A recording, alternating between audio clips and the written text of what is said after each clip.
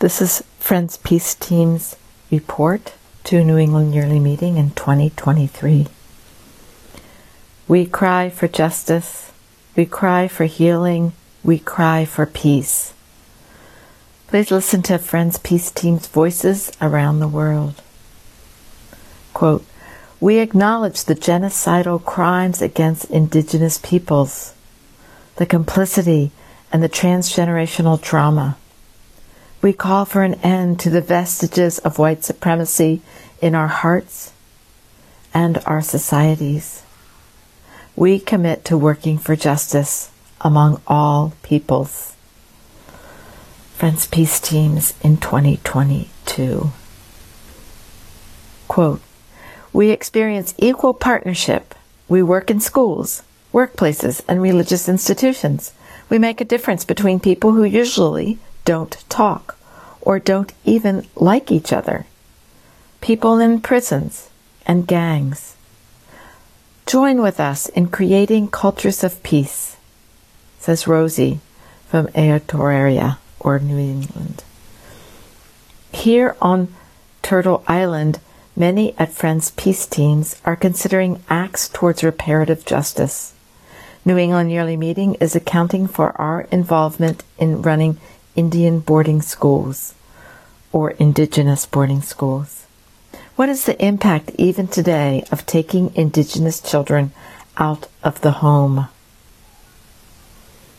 Another quote, "We work on a people-to-people and a program-to-program approach," says Uraida from Indonesia.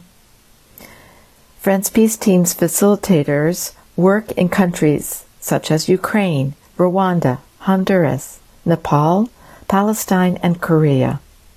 Our workshops include healing from trauma and creating cultures of peace. For instance, peace libraries. Friends Peace Teams works with survivors and perpetrators, sometimes in the same workshop. Quote, "Friends Peace Teams has compassion for people, and with healing we are assured that transformation will prevail," says Judith from Kenya.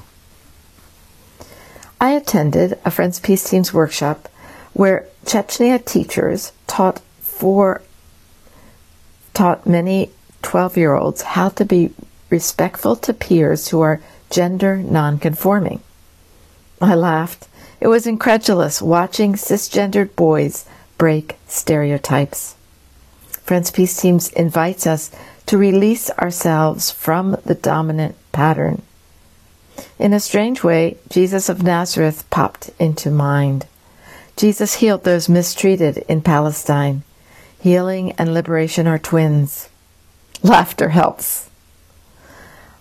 What does Spirit ask of us to heal injustice? What does it ask of you? Please join us. Friends Peace Teams, Representative Minga Claggett Bourne.